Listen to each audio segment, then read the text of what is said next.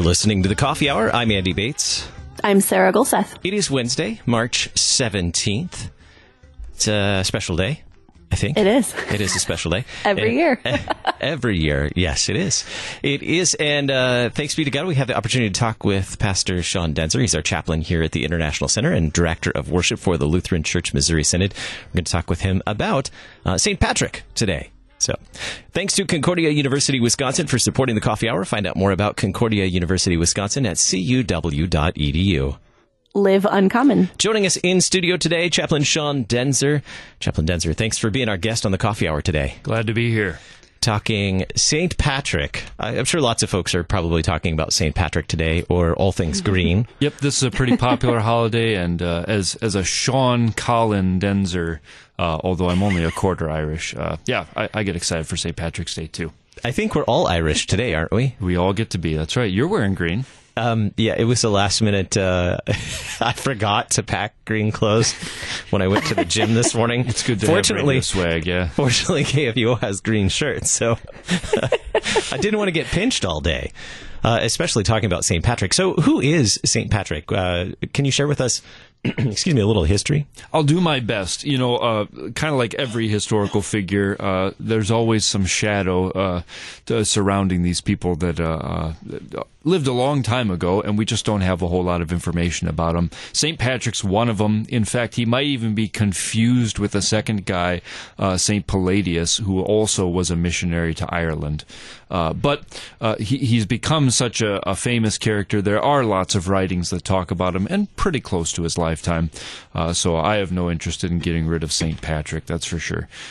Definitely lived in the 5th century. He was born in Roman-controlled Britain, so England, but he was captured as a boy and taken to Ireland as a slave. And when he escaped, he eventually became a priest, became a stronger Christian, and a strange thing happened. He was willing to go back to Ireland to witness and to bring the gospel to this pagan nation at the time. And he went and became the bishop there in Ireland.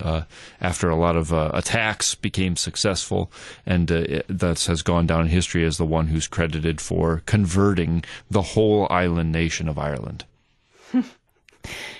What are some significant things that happened during his childhood? Do we know much? It seems like he was born maybe 389 or perhaps a little later. We're a little unsure. But he was not much of a Christian. His father was a deacon, actually, and his grandfather may have been a priest. But he was maybe a lax believer, just not that interested. About age 16, he was captured by kind of raiding pillagers from Ireland, and they took him and made him a slave. He was a shepherd. That was his job, and he was there for about 6 years.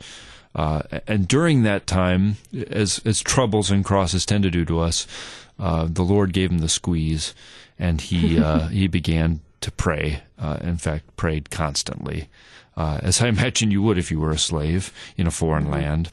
And when he was finally released, or when he escaped, that is, he went into the priesthood. He pursued the Christian faith, and then had this vision after he had studied at Auxerre under Germanus, who ordained him as a priest. He had this vision of some man named Victoricus, who said, "Come, holy servant boy, come and walk among us in Ireland."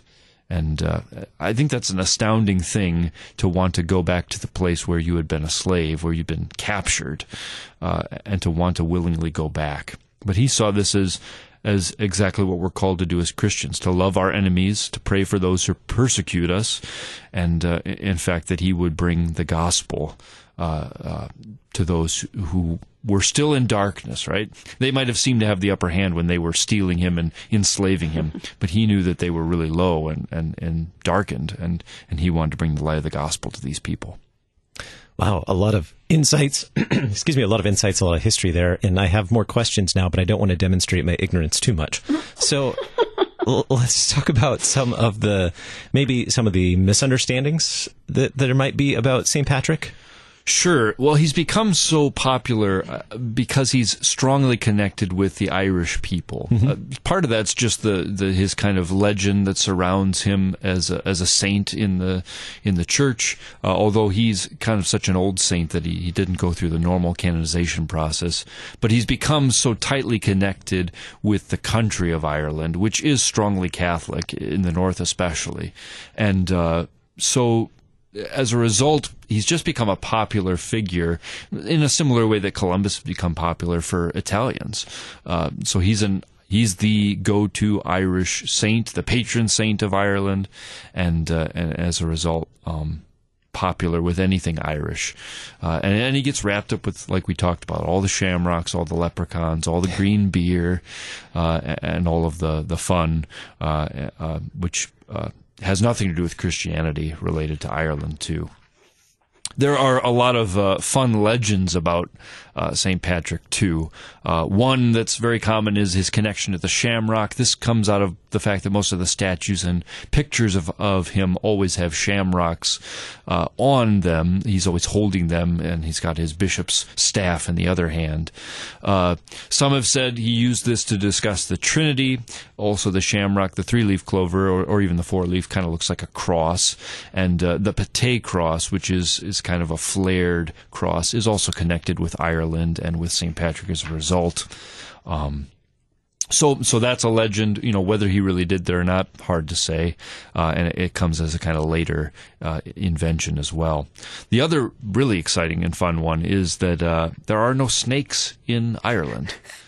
And somebody even in the 3rd century AD recognized this, so it predates St. Patrick. But the story has gone down that Patrick kind of banished him. He drove out all the snakes. Yeah, he drove out all the snakes. He had come into Ireland to drive out evil, and a lot of the early biographies of him have him being kind of like Boniface, in cutting down the Druid tree and with these pagan Germans. He's kind of a similar figure, comes in and kind of is able to stand up against the tough pagan warlords, and by kind of force of character as well as gentleness of the gospel, he's able to bring Christianity to this people. So he also drove then not just all the baddies out, but also the snakes too. I think that's the one that sticks in my head for St. Patrick's Day, is that he drove out all the snakes. How does the church celebrate this day? Not with all of these myths and things, I imagine. Definitely a big deal for Irish Christians. For Lutherans, we observe him as a commemoration, which is just fine. What comes across very clear, despite all of the maybe fuzziness about his birth, his death, where he relates to the bishopric of Ireland. I should say he's historically understood as the bishop whose seat was in Armagh. I think I'm pronouncing that right. I'm horrible with Irish pronunciations, but they're in Northern Ireland. Is that he was a very pious person. We have 2 writings that are attributed to him, and scholars seem to think that they are his. One is a confession where he talks about his sins, actually, but also about his life, his experience, these biographical things that we mentioned, and his concern for the people. And what I found amazing in reading it last night was it quotes the Bible constantly. In fact, it quotes some of the Old Latin as well as the New Latin that had come out, so it kind of raises questions on when he was born and when he worked. But it quotes the Bible a lot, and in a very favorable way. I think something we as Lutherans would be very fine reading and find devotion in. So yeah, he's remembered as a pious saint and as an evangelist, and one who loved his enemies quite literally, to go back to the very people who enslaved him and to bring them the gospel. And he himself writes about how this was a nation of all pagans, that there was no real Christianity there, just as there was no Christianity in lots of Northern Europe. But now, he said, thanks be to God, it's a nation of saints, and even to this day, it's a strong Catholic country, a Christian country. So on commemorations, we don't change the liturgical colors, correct? In the Lutheran Service Book, the idea is that the commemorations would be observed by Christians at their liberty, usually in their homes. Not that we're really trying to make ranks of saints or anything, but we just don't want to fall into the trap that the Middle Ages certainly did, where almost every day of Christ got replaced with saints and shifted ever so slightly our focus away from Christ. If we're going to remember any saint, we're always going to remember them as a Christian, as one in whom Christ has worked his salvation by his word, and for Patrick, we can remember him as a pastor and as a missionary, as somebody who loved his enemies, somebody who himself had been brought out of darkness from his childhood into the light of the gospel, and then shared that love and that message of Christ Jesus and his forgiveness to others. I think it's great that one of his existing writings is even him admitting that he's not a perfect person, that he's a sinner, but that he's been forgiven by Christ, and that he also in turn shares that forgiveness with others. Very good. We have more to learn about St. Patrick and his legacy, his impact on the church as well. We're talking with Chaplain Sean Daenzer. He's LCMS Director of Worship and Chaplain for the LCMS International Center. We have more to talk about here on the Coffee Hour. I'm Andy Bates. I'm Sarah Golseth.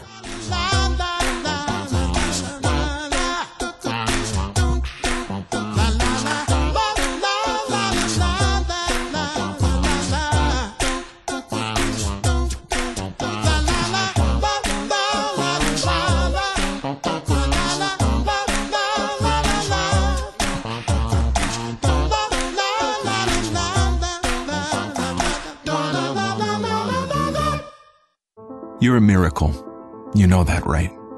A living, breathing, one-of-a-kind miracle. You were created to stand apart, to share your gifts in the service of others, to make an uncommon impact in a common world.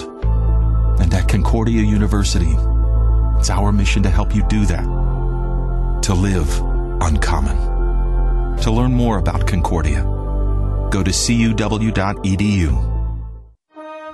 A poor widow gives all her money to a corrupt institution that oppresses widows, and yet Jesus commends her. What are we to make of that? Are we supposed to imitate her? Dr. Michael Ziegler talks about reckless, wholehearted devotion in a message titled Widow's Might, this week on the Lutheran Hour. Sundays at 12:30 and 5 p.m. on Worldwide KFUO.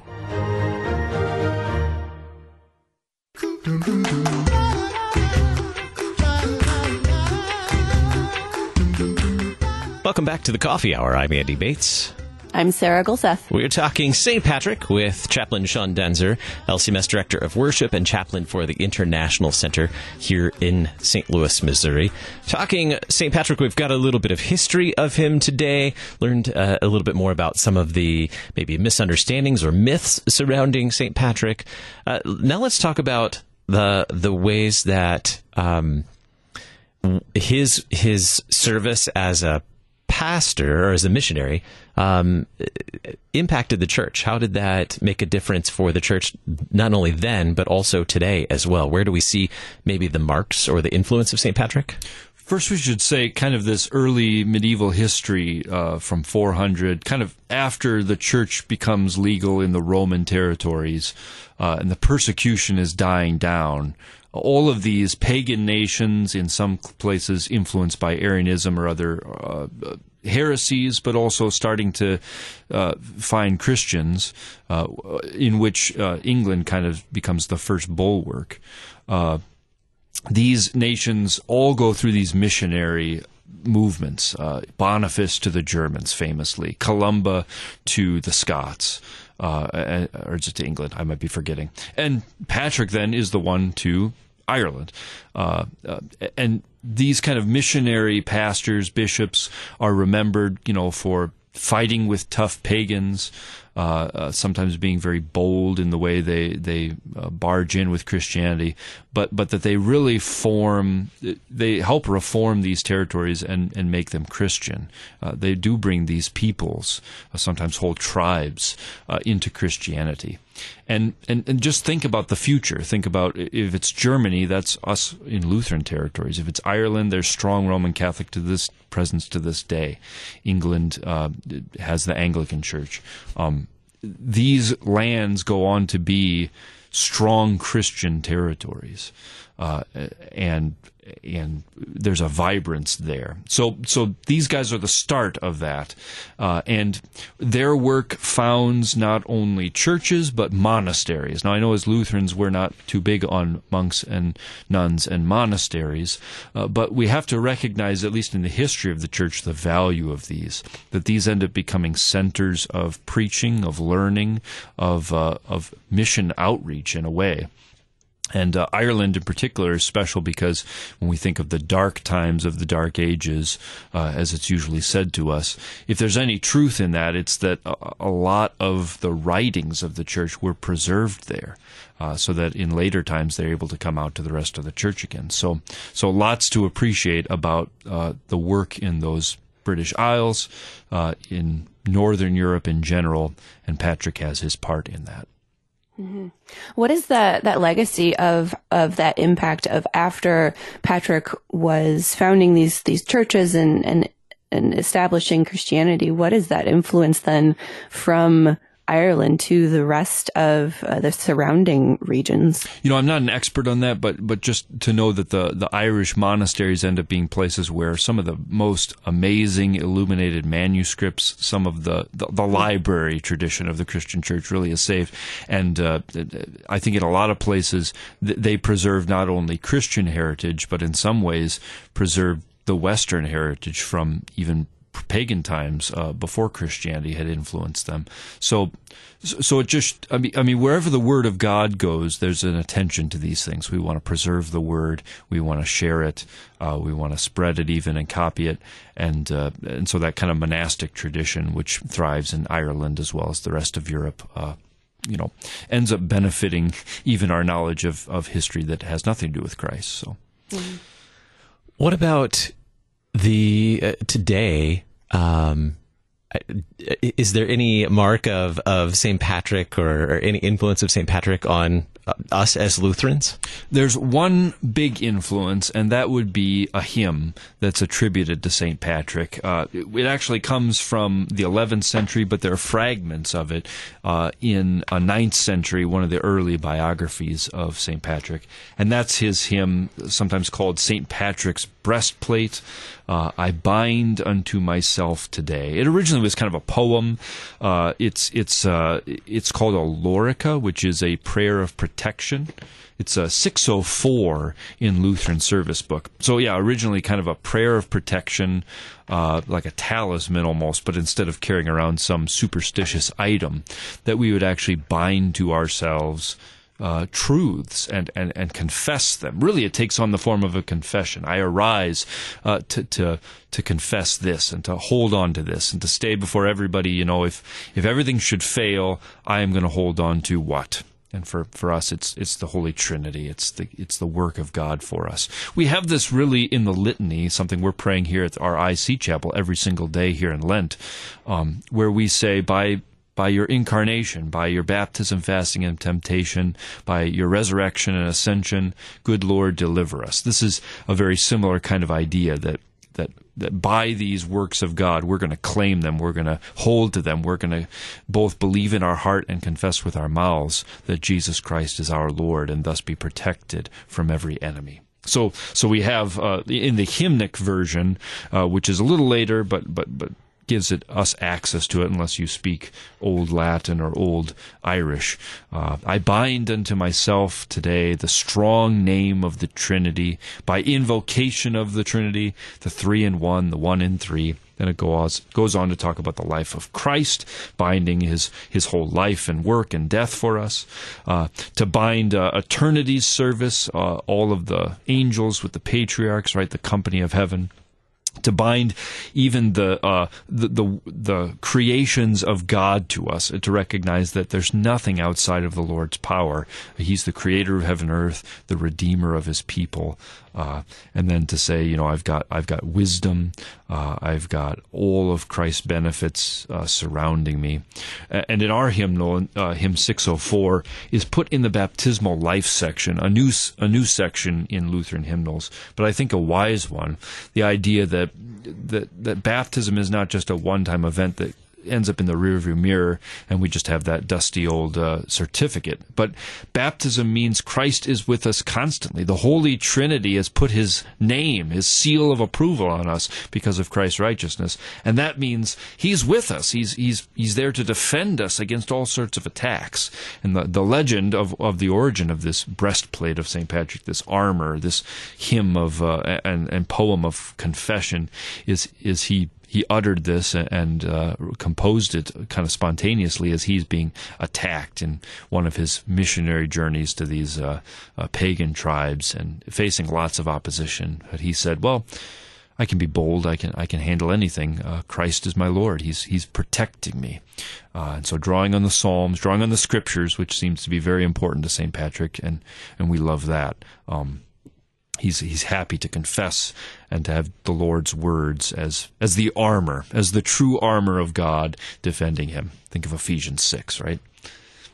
Mm-hmm. What can we draw from this hymn? What can we learn from this hymn? I think it's one that we may only sing on March 17th every year. It's a little challenging, yeah. Charles Villiers, you got to go into that Irish Anglican tradition to find the great renditions of this. Charles Villiers Stanford has a wonderful harmonization of it. I'm an organist, you can probably tell now. But this is a bold hymn. This is one you got to stand for. This is when the men got to kilts is Scottish, but you got to put on your rough tumble warriors outfits and sing this hymn out loud in the outer air or something. But I think we should see the boldness of Christianity. It's hard for us to understand what it would be like to be a missionary in pagan lands. We're going to need that kind of boldness again, I think, as our land maybe reverts to this paganism. Martyrdom is a real thing. That was fresh in the memory of the church in the 5th century. Martyrdom, opposition. And as they go up into the northern lands, they see the same sort of thing, but in a different way from those who never knew Christ, and to whom it was their responsibility to preach the gospel and to even die for the faith, as Thomas and so many of the apostles in their traditions did, that they had gone to people who didn't want to receive them, had been willing to preach the gospel and perhaps to face death, but to do it with boldness, knowing that we believe in the resurrection. Our Lord is with us. He's baptized us. He's promised to be with us always. He's forgiven our sins. He's the one who created heaven and earth. He's redeemed every person, even those who hate us, even those who hate him. He shed his blood for them. That's what drives us to have compassion for them and to seek to preach the gospel and to bring them out of darkness into the Lord's marvelous light.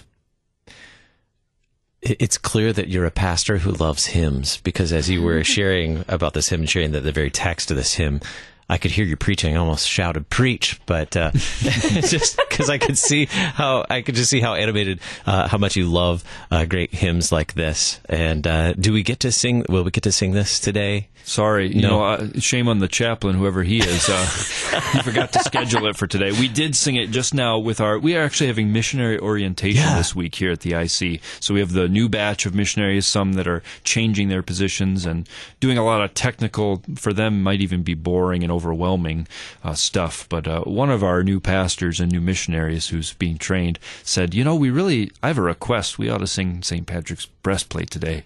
And what could I say? He was right. So we just did right before I got here. So if I'm charged, I heard it down in the hall. Oh, good. We should record it. Yeah, probably. And how fitting that missionaries in training and orientation are singing this hymn of a missionary. Yeah, and we were reading Paul from Philippians 3, how he talks about, I consider everything else to be lost, to be loss and rubbish as long as I have Christ and the hope. I'll give everything up as long as I can attain to the resurrection of Christ. It really did just match perfectly with this hymn, which is saying the same thing. Here's a man who loved to confess the Trinity in a time when Trinitarian theology might have even been a little out of fashion or under threat from these pagans who, if they've heard anything of Christianity, it might even be heretical Christianity, Arianism. And so here he's going into twice hostile territory. But he's not afraid because he's baptized. He trusts in Christ. He's literally going to love his enemies and pray for those who once had enslaved him. And what boldness. I think that should still inspire us today. Certainly our missionaries, but also all of us Christians. What better way to commemorate St. Patrick today, to boldly sing this hymn? It might be a better way than drinking green beer. Yeah. Oh, I do love a good Reuben. So. Our guest today, Chaplain Sean Daenzer, LCMS Director of Worship and Chaplain to the International Center. Thanks so much for being our guest on the Coffee Hour. My pleasure. I'm Andy Bates. I'm Sarah Gulseth.